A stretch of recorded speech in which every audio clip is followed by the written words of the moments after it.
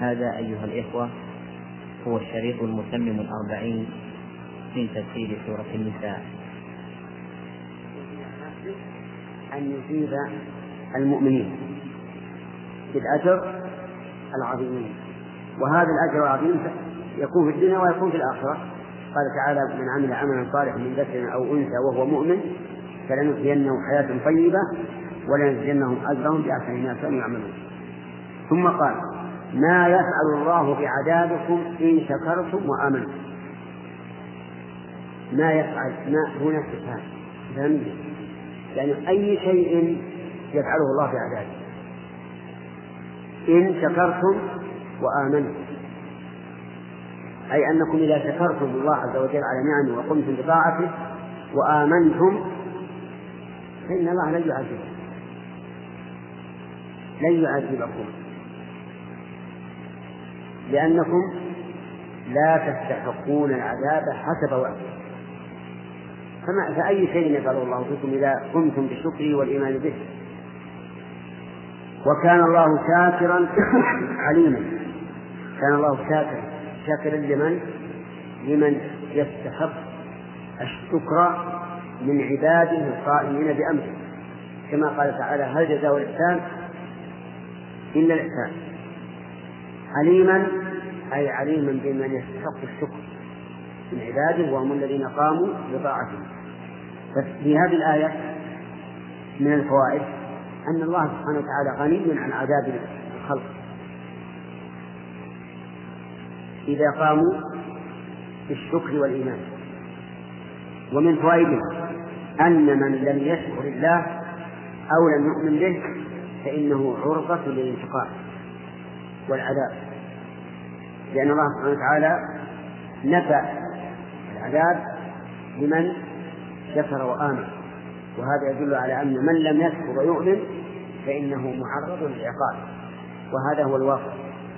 قال الله تبارك وتعالى: واتقوا فتنة لا تصيبن الذين ظلموا منكم خاصة واعلموا أن الله شديد العقاب. ومن فوائد الآية الكريمة إثبات هذين الاسمين من أسماء الله، وهما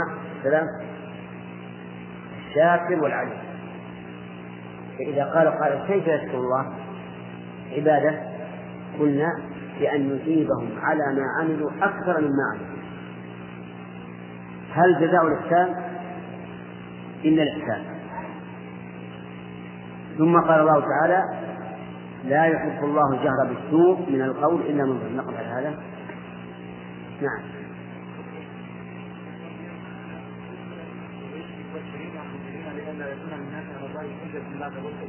قال بعض الناس أن الحجة هنا هي الحجة في أمور التكليف والعبادات الشرعية، أما الحجة في أمور التوحيد فهي قائمة بمقتضى آية النساء، ومن خالف أمور التوحيد فهو كافر مخلد في النار حتى ولو لم تصبه دعوته. هذا صحيح. نقول ما خص هذا. وآية النساء لا يعني أن الإنسان يعاقب في أمر لا يدري عنه ولا يعلمه، هو ما فطره الله في النفوس فأبواه له ذلك أو ينصرانه أو يمجسانه. قال يشكر من الآية قال الله تعالى: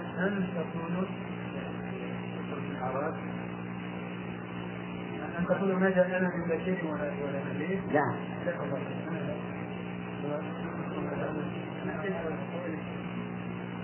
سألوا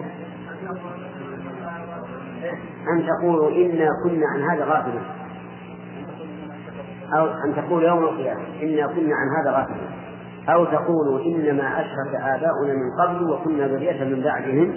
هذا كقوله إنا وجدنا آباءنا على أمة وإنا على آثارهم مهتدون، والآية الثانية وإنا على آثارهم مهتدون.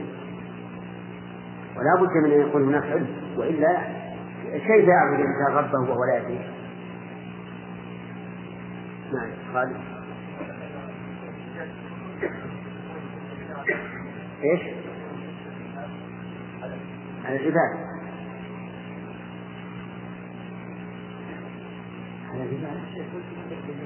لا، على العباد بعلم.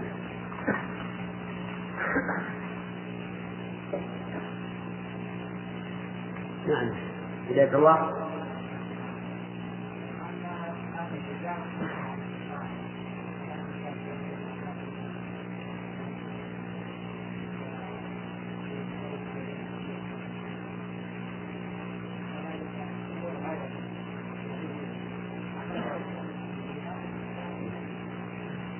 معاملة الكفار في التجارة ليس الولاية. الولاية المناصرة والاعتماد عليهم، وكونه يخشى من معرضهم.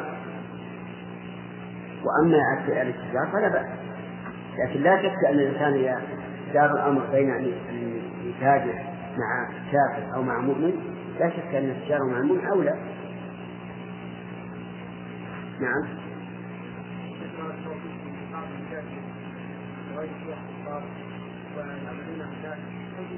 مع الوقت يمكن ما يضرهم وقد مع العادة يفهم ما في قلبه من الكفار وقد يصابهم هذا داخل. اي نعم، لا شك ان هذا عنده خلل في الدين، لأن هذا نوع من الولاء. الواجب أن أعاملهم لمصلحة أنت لا لمصلحتهم، وأن أعاملهم بالمعاملة دون أن يصل أثرها إلى القلب. ومن المعلوم أن الإنسان إذا أحسن إلى أحد يحبه. لو أن طبيبا مثلا من الكفار عجز أطباء المسلمون عن معالجة هذا المريض وهذا الطبيب الكافر عالجه فطيب بإذن الله، لا شك أنه تقع في قلبه محبة لهذا الرجل، لكن ليست محبة تصل إلى محبة الدين، إنما هي محبة طبيعية أن الإنسان يحب من أحسن إليه. نعم لك.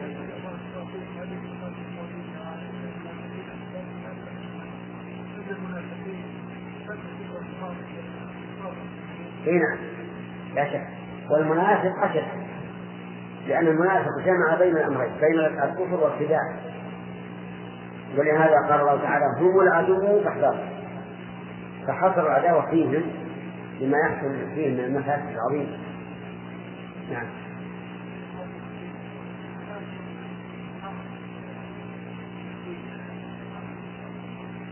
حرجا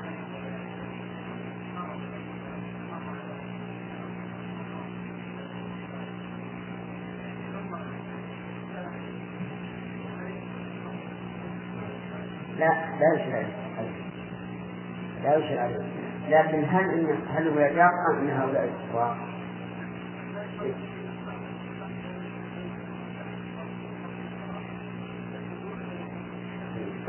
إذا لا يسلم عليه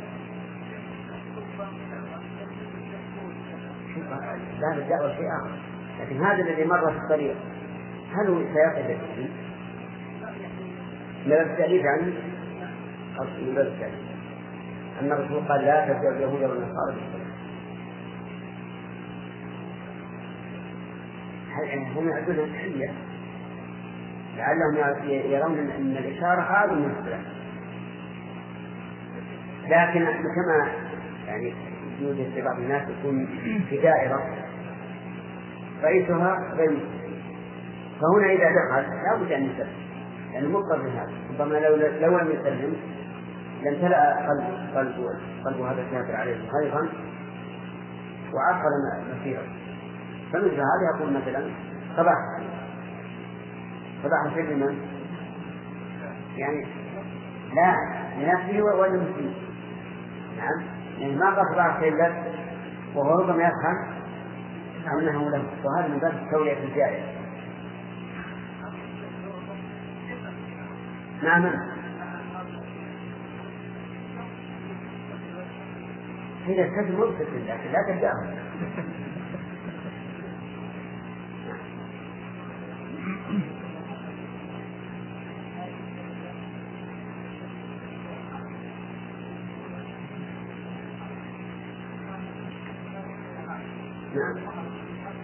نعم.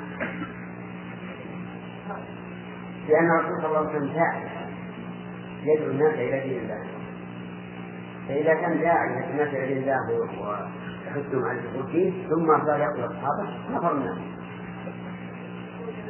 لا أبدا مو.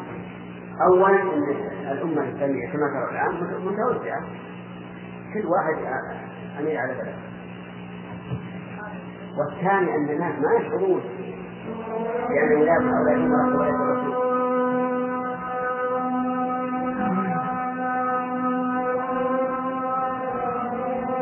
الله. أعوذ بالله من الشيطان الرجيم. لا يحب الله الجهر بالسوء من القول إلا من ظلم، وكان الله سميعا عليما. إن تبدوا خيرا أو تخفوه أو تعفوا عن سوء فإن الله كان عفوا قديرا. إن الذين يكفرون بالله ورسله ويريدون أن يفرقوا بين الله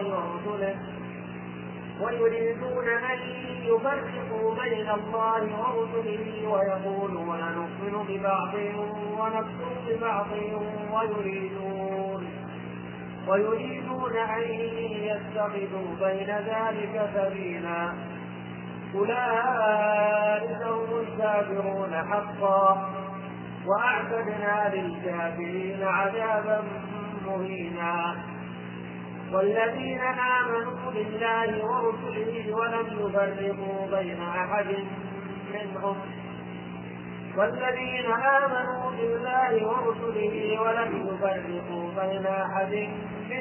أولئك سوف يؤتيهم أجورهم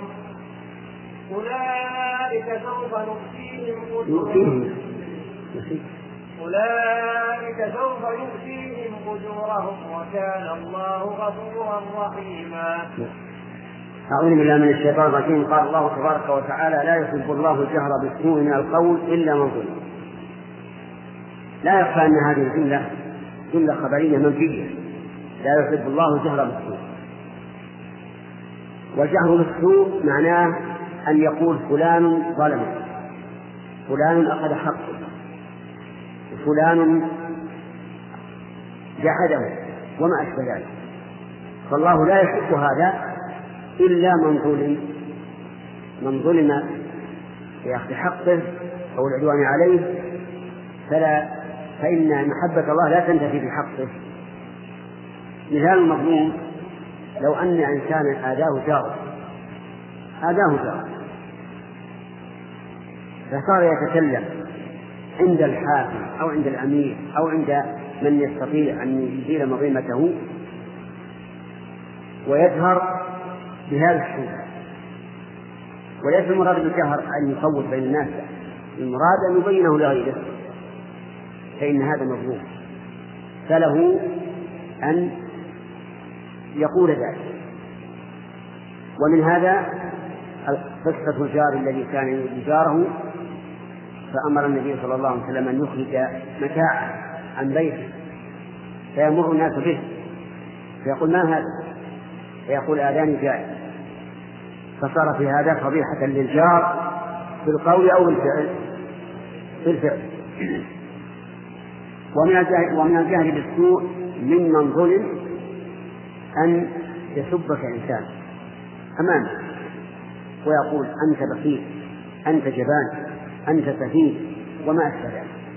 فلك أن ترد عليه بمثل ما وصفك به من العيب، فتقول: السفيه أنت، الجبان أنت، البخيل أنت، كما قال بدون زيادة.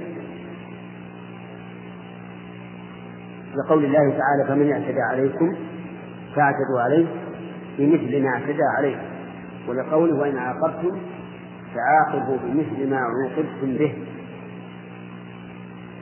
ولقوله تعالى: ولمن انتصر بعد ظلمه فأولئك ما عليهم من سبيل إنما السبيل على الذين يظلمون الناس ويبغون في الأرض بغير الحق أولئك لهم عذاب أليم. ولقول النبي صلى الله عليه وعلى آله وسلم: المستبان ما قال فعلى البادئ منهما ما لم يعتد المظلوم. كل هذه النصوص تدل على أنه يجوز الجهر بالقول ممن كان مظلوم.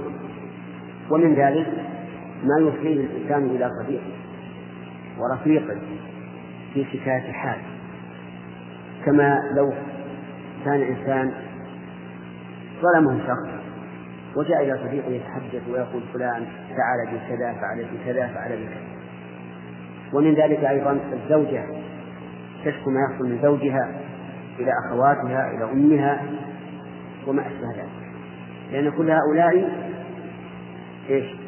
مظلومون، وقد يستثنى الله تعالى من ظلم. ومن ذلك إذا قال لعنك الله فقل لعنك الله أنت، لأن هذا اعتداء بمثل ما اعتدى عليه. وعلى هذا نقول إن الجهر بالسوء من القول إذا كان من مظلوم فإن محبة الله لا تنتفي عنه، وهذا من نعمة الله عز وجل ورفع الحرج عن الأمة، لأنه لو كان الله لا يحب الجهر بالسوء من القول حتى من المظلوم صار في هذا حرج، لأن المظلوم يكاد يتشقق صدره حتى يتحدث عما في صدره من الظلامة فيخف عليه الأمر. وكان الله سميعا عليما، سميعا لأقوالكم عليما بما في قلوبكم، يعني فاحذروا أن تقولوا ما لا يرضى، احذروا أن تخفوا في صدوركم ما لا يرضى. في هذه الآية الكريمة إثبات المحبة لله، أي أن الله يحب. ووجه الدلالة أننا استدللنا على الإثبات من النفي. كيف نستدل على إثبات في النفي؟ لأن هذا النفي خص بحال معين فيكون دليلا على أن ما سوى ذلك تثبت به المحبة. والمحبة محبة الله عز وجل للعبد هي غاية ما يتمناه الإنسان وأكمل مراتب الإنسان. ولهذا قال الله تعالى قل إن كنتم تحبون الله فاتبعوني يحببكم الله. ولم يكن الجواب على ما يتوقع من أن يقال فاتبعوني تصدقوا في دعواكم، قال اتبعوني يحببكم الله، وهذا هو الغاية. ومحبة الله عز وجل تنال بهذا الشرط، وهو شرط يسير لما يسره الله عليه، نسأل الله أن يسره لنا ولكم، وهو اتباع الرسول عليه الصلاة والسلام ظاهرا وباطنا في العقيدة والقول والفعل. إذا حققت ذلك فإن محبة الله سوف تناله. أنكر قوم محبة الله كالأشاعرة، نسأل الله أن يعفو عن الأموات منهم وأن يهدي الأحياء. أنكروا المحبة وقالوا إن الله لا يحب، لكن إنكارهم إياها ليس إنكار جحود، إذ لو كان إنكار جحود لكفروا، لأنه تكذيب لما أثبته الله لنفسه، لكنه إنكار تأويل. قصدوا به تنزيه الله لكن ضل. قالوا إن المحبة لا تقع إلا بين متجانسين، والله عز وجل مباين للخلق ليس كمثله شيء وهو السميع البصير. إذن ما معنى المحبة التي جاءت في الكتاب والسنة؟ قالوا إن المحبة هي الإحسان، ففسروها بأمر دائم منفصل عن الله، أو هي إرادة الإحسان لأن الإرادة عندهم ثابتة لله عز وجل، فيقال لهم هل الإحسان إلا ثمرة المحبة؟ وهل إرادة الإحسان إلا ثمرة المحبة؟ لأن الله لا يحسن إلى من لا يحب إلا على سبيل الاستدراج. ولهذا إذا رأيت الله ينعم على العبد مع إقامته على معاصيه فاعلم أن ذلك استدراج، والذين كفروا سنستدرجهم من حيث لا يعلمون. إذن عقيدتنا أن الله عز وجل يحب، وأنه يحب جل وعلا، وأن محبته أعلى المراتب وأفضل المنازل. ومن فوائد هذه الآية الكريمة حسن الإسلام، وأن الإسلام يدعو إلى التراضي وعدم الجهل بالسوء، وأن لا تصلح أحد بالسوء. ولهذا جاءت الغيبة من كبائر ولهذا كانت الغيبة من كبائر الذنوب، وهي ذكرك أخاك بما يكفر. ومن فوائد هذه الآية عدالة الإسلام، وجه ذلك أنه رخص للمظلوم أن يجهر بالقول لكن بحسب مظلمته، لا يجوز. فإن زاد فكما قال النبي عليه الصلاة والسلام على البادئ منهما ما لم يعتد المظلوم. ومن فوائد هذه الآية الكريمة أن الدين الإسلامي لا يكبت النفوس بل يوسع لها ويشرح الصدور ويدخل الشروط. ولهذا نهي الإنسان أن يتعرض لما فيه الغم والهم والوساوس والأوهام، حتى أن النبي عليه الصلاة والسلام قال في الذي يشك هل خرج منه ريح أو لا، قال لا ينصرف حتى يسمع صوتا أو يجد ريحا، والمعنى حتى يتيقن يقينا مثل اليقين. أما مجرد التخيل أنه خرج من بطنه شيء أو من دبره شيء أو من قبله شيء فهذا يجب أن يصحح. لماذا؟ لئلا يقع الإنسان في تذبذب وتردد. الدين الإسلامي يريد منك أن تكون دائما في سوق، دائما مسبوقا. وجه ذلك أن من هذه الآية أنه رخص للمظلوم أن يجهر بالسوء بقدر مظلمته، لأن ذلك تنفيس عن نفسه بلا شك. ومن فوائد هذه الآية الكريمة إثبات هذين الاسمين لله عز وجل، وهما السميع والعليم. أما السميع فقال العلماء إنه ينقسم إلى قسمين: سمع بمعنى إدراك المسموع، وسمع بمعنى الاستجابة. والسمع الذي بمعنى إدراك المسموع يتنوع أيضا، تارة يراد به بيان إحاطة الله تعالى بكل مسموع، وتارة يراد به التأييد والنصر، وتارة يراد به التهديد على حسب ما تقتضيه الحال والسياق. فمن الأول قول الله تبارك وتعالى: قد سمع الله قول التي تجادلك في زوجها وتشتكي إلى الله. وهذه المرأة كانت في حجرة النبي عليه الصلاة والسلام في الأرض، والرب عز وجل في السماء فوق عرشه. وتقول عائشة: الحمد لله الذي وسع سمعه الأصوات، لقد كنت في الحجرة وإنه لا يخفى علي بعض حديثه. والله عز وجل يقول: سمع قول التي تجادل ويسمع تحاوركم. هذا سمع يراد به بيان إحاطة الله في كل مسموع. وتارة يراد بالتأييد والنصر، مثل قول الله تبارك وتعالى لموسى وهارون: لا تخافا إنني معكما أسمع وأرى، يعني فأؤيدكما وأنصركما.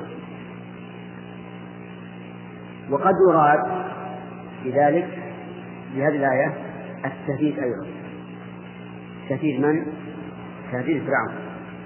وأما الذي للتهديد فمثل قوله تعالى: لقد سمع الله قول الذين قالوا إن الله فقير ونحن أغنياء. من هؤلاء الرجال؟ من هم؟ إن الله فقير ونحن أغنياء. اليهود قالوا إن الله فقير ونحن أغنياء. قال الله تعالى: سنكتب ما قالوا وقتلهم الأنبياء بغير حق ونقول ذوقوا عذاب الحريق. هذا لا شك أن المقصود التهديد. وكذلك قوله تعالى: أم يحسبون يطاها أم يحسبون أنا لا نسمع سرهم ونجواهم، بلى ورسلنا لديهم مكتوبون. فهو مسموع مكتوب. وستكون قراءة متى؟ يوم القيامة. وكل إنسان ألزمناه طائره بعنقه ونخرج له يوم القيامة كتابا يلقاه منشورا اقرأ الكتاب كفى بنفسك اليوم عليك حسيبا. قال بعض السلف والله لقد أنصفك من جعلك حسيبا على نفسك. خذ هذا الكتاب تقرأ حاسب نفسك. القسم الثاني من أقسام السمع سمع الاستجابة، أن الله يستجيب، وذلك فيما إذا أضيف إلى الدعاء أو نحو ذلك، مثل قوله تعالى إن ربي لسميع الدعاء، أي لمجيب. وليس مراد إبراهيم عليه الصلاة والسلام أن الله يسمع دعاءه فقط، يعني سماع الدعاء لا شك أنه كمال وأن الله تعالى مدرك لكل مسموع، لكن المقصود من دعاء الداعي ايش؟ الاستجابة، فيكون معنى لسميع الدعاء أي لم يستجيب الدعاء. قال ومن ذلك قوله يصلي سمع الله لمن حمده، أي استجاب، وهذا حق. ويؤيد ذلك عوض، يؤيد ذلك أنه عدي باللام سمع الله لمن حمده، ولو كان مراد إدراك الحمد أو إدراك قول الحامد فقال سمع الله من حمده. طيب أما العليم هذه أوسع شيء، علم الله تعالى محيط بكل شيء جل وعلا، محيط بالظاهر والباطن، بالماضي والمستقبل، بالواجب والممكن والمستحيل. ولهذا لا شيء أعم من العلم فيما يحضرني الآن. العلم شامل جدا، فهو يتعلق بالماضي والمستقبل. ولذلك قول موسى عليه الصلاة والسلام حين سأله فرعون ما بال القرون الأولى قال علمها عند ربي في كتاب لا يضل ربي ولا ينسى، لا يضل جهلا ولا ينسى ذكرا، بل هو جل وعلا عالم بكل شيء ولا ينسى الماضي. بينما العالم هو الله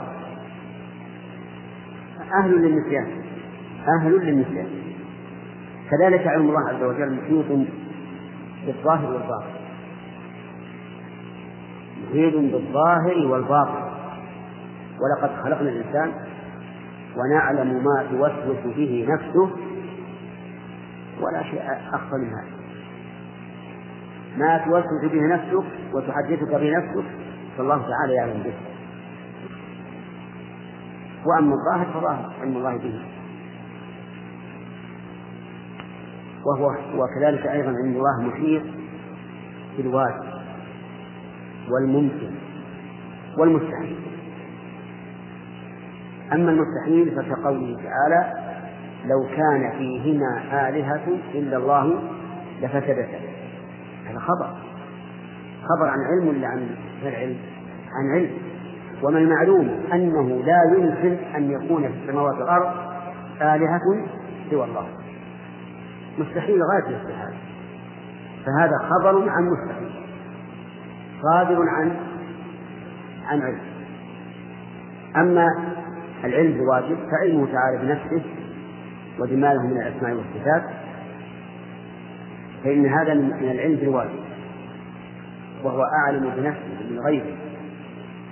وأما تعلقه بالممكن فعلمه بما يحدث في الكون، كل ما يحدث في الكون من غير ما يتعلق بالله عز وجل فهو ممكن، لأن الكون كله حادث بعد أن لم يكن.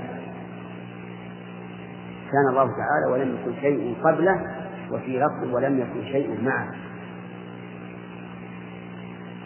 فكل الكون حادث، كل الكون قابل للزوال، لأن كل حادث قابل للزوال بدليل عدمه قبل وجوده. كلمة قابل ليس معناها أن كل موجود فان، لكنه قابل للفناء.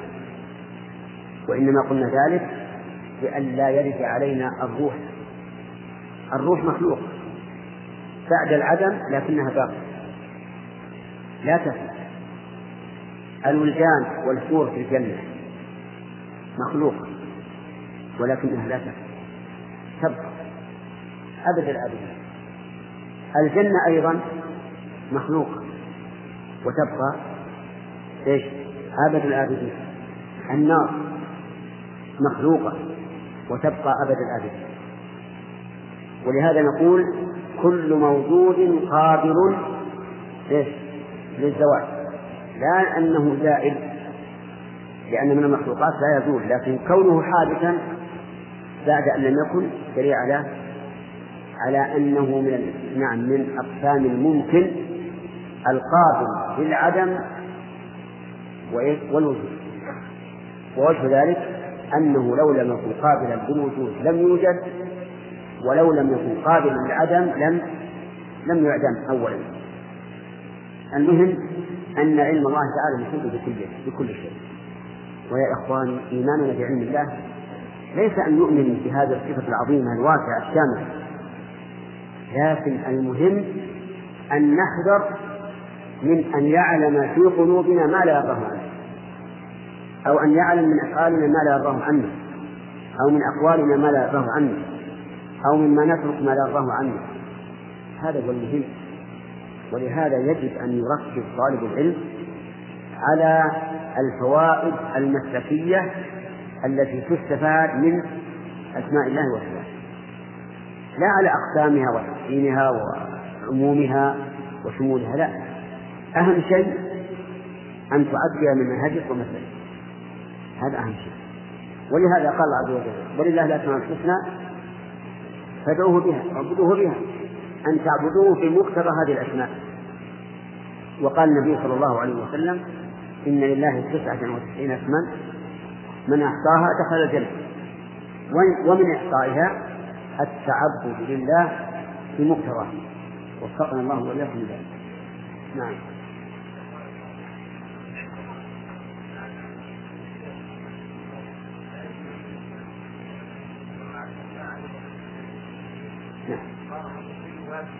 لا غلط، هذا غلط، لأنه واجب الوقوع في إخبار الله، لكن أصله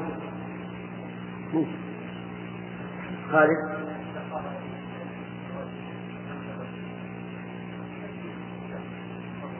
نعم، وهو كريم قائل. نعم، في هذه الحال يقول: حسبك الله ونعم الوكيل، حسبنا الله ونعم الوكيل، لأنه قال أنت بخيل صار كاذب. لكن لعله يجد صفة أن تقابل البخل. أقول لا، ما يقول هو كاذب. نعم، أي نعم، هذا أريد أن أقول لعله يجد صفة أخرى تكون مكافئة للبخل، لأن الجبان بخيل بالنفس، وعدم الإنفاق بخل بالمال. لا، مثل المقصود صفة جمع تقابل هذا، لكن لو قال أنت مبتدئ ما صار فيه. نعم.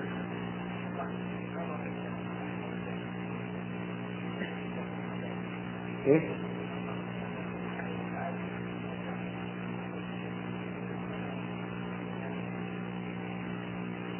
شرطة.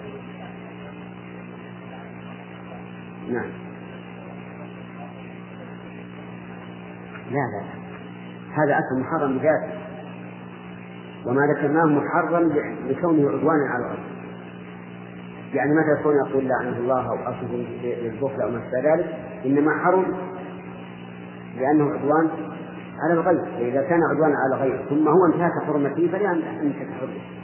أما ما كان محرما لحق الله فلا يمكن أن يقابل. نعم، معناته هذه يحرم. يعني لو أن إنسان قتل شخصا بالنار قتله، هذه مكافأة. فمن اعتدى عليكم فاعتدوا عليه مثل ما اعتدى عليكم. ولهذا رد النبي صلى الله عليه وسلم رأس اليهودي فنحن ذلك.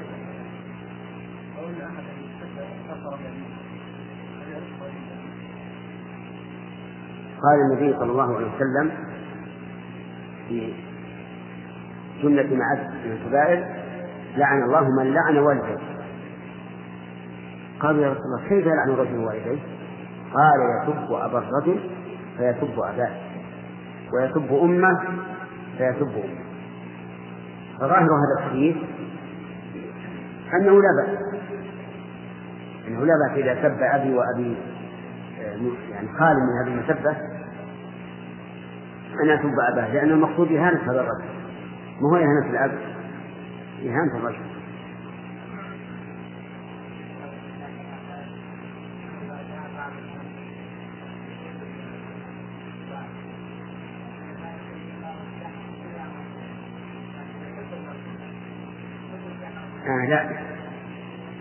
لا يحب الله الجهر بالسوء إلا من ظلم، فمن ظلم فإنها لا نقول إنها تنتج عنه المحبة، لا، قد تكون يحب وقد لا يحب، ولهذا نقول من ظلم فله أن يفعل فينتفي عنه انتفاء المحبة، وقد يكون من ظلم الأفضل له أن يعفو ويغفر.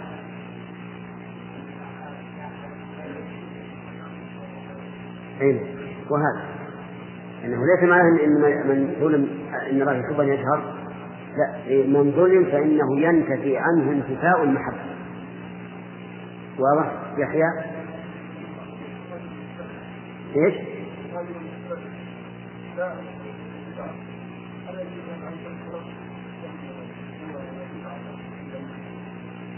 نعم، تحذر منه، نصح لله ورسوله. فكذا ظاهر الحديث أن من هم بحسنة من هم بسيئة أنهم يعلمون ذلك، لكن بعلم الله عز وجل، أو يعني يعلمون بعلم الله، بمعنى أن الله يعلمهم بهذا. بعض أهل العلم من بالعلم يقول إنه لا يعد الشخص مبتدعا إلا إذا أقيمت عليه الحجة، أما قبل أن تقام الحجة فإنه ولا وقعت بدعا فإنه لا نسميه مبتدعا. وهم الظاهر ما ذكرت له الذي يتبع هذا المنهج، لأن مثل الأشاعرة ما هو بدعتهم ليست الصفات فقط، الصفات في أفعال العباد، في القدر، في الإيمان، لكن لو أخطأ رجل في مسألة الماء هذا لا يعد مسلم، ما يقال أشعري مثلا. وضربت لكم مثلا في المذاهب الفقهية.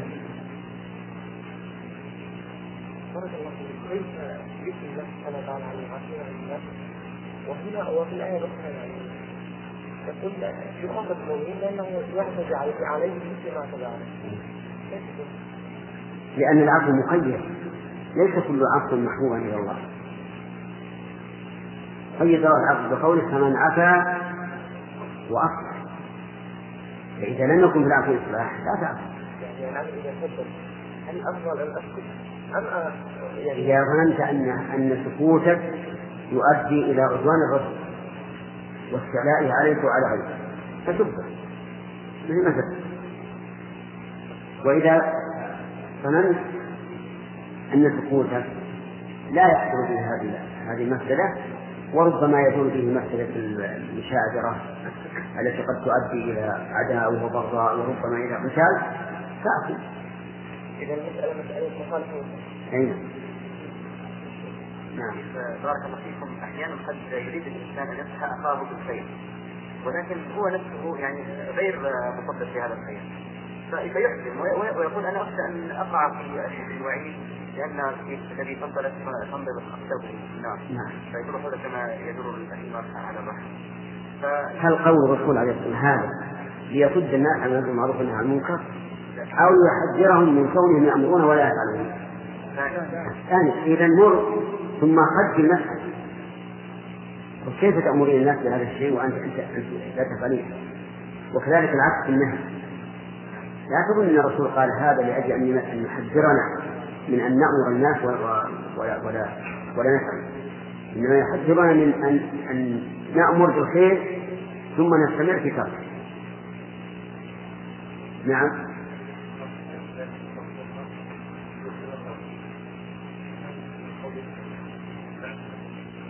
لا، بس هذا هو الغالب، وأرجو الجهل يكون بالخير. نعم.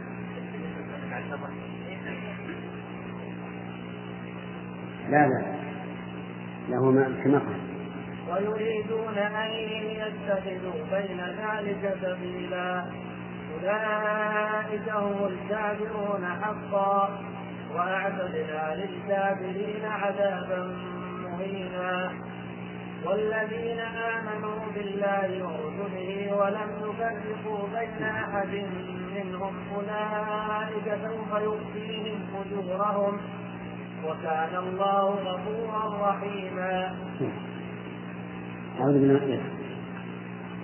بالله من الشيطان الرجيم. قال الله تبارك وتعالى إن الذين يكفرون بالله ورسوله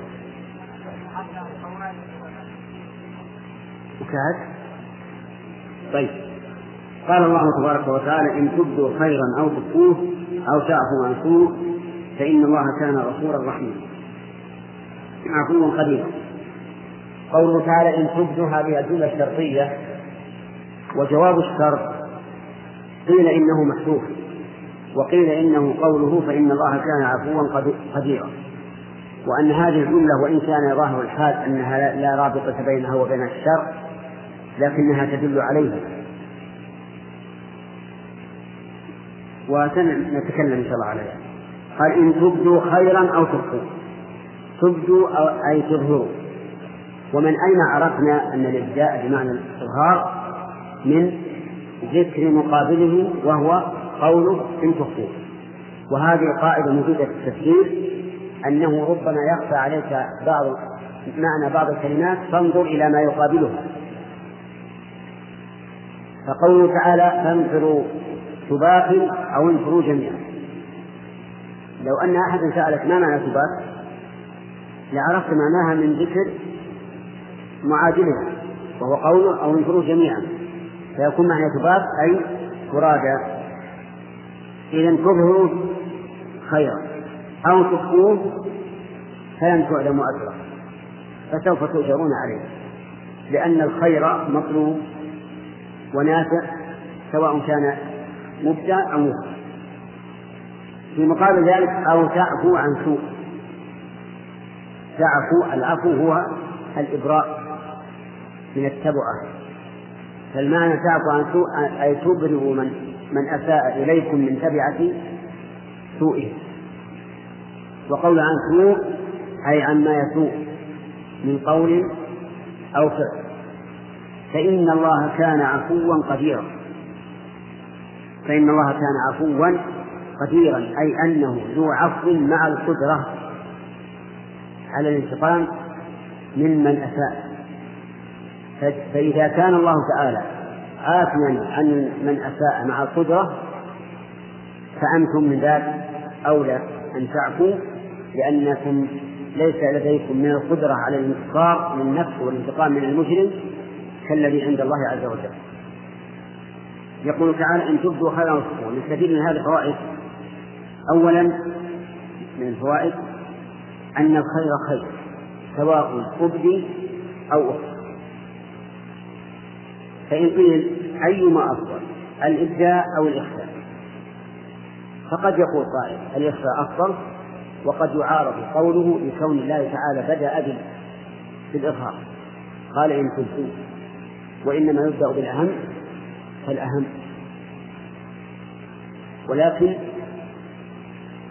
الذي يظهر أن ذلك راجع إلى المصلحة، فإن كانت المصلحة للإظهار أظهر، مثل أن يكون رجلا ذا أسوة إذا أظهر ما عنده من الخير فأفتى به الناس وفعلوا فعله فهذا طيب، سواء كان ذلك على سبيل العموم أو على سبيل الخصوص، بأن يتصدق على شخص معين حتى يراه الناس أنه تصدق عليه فيقتلوه.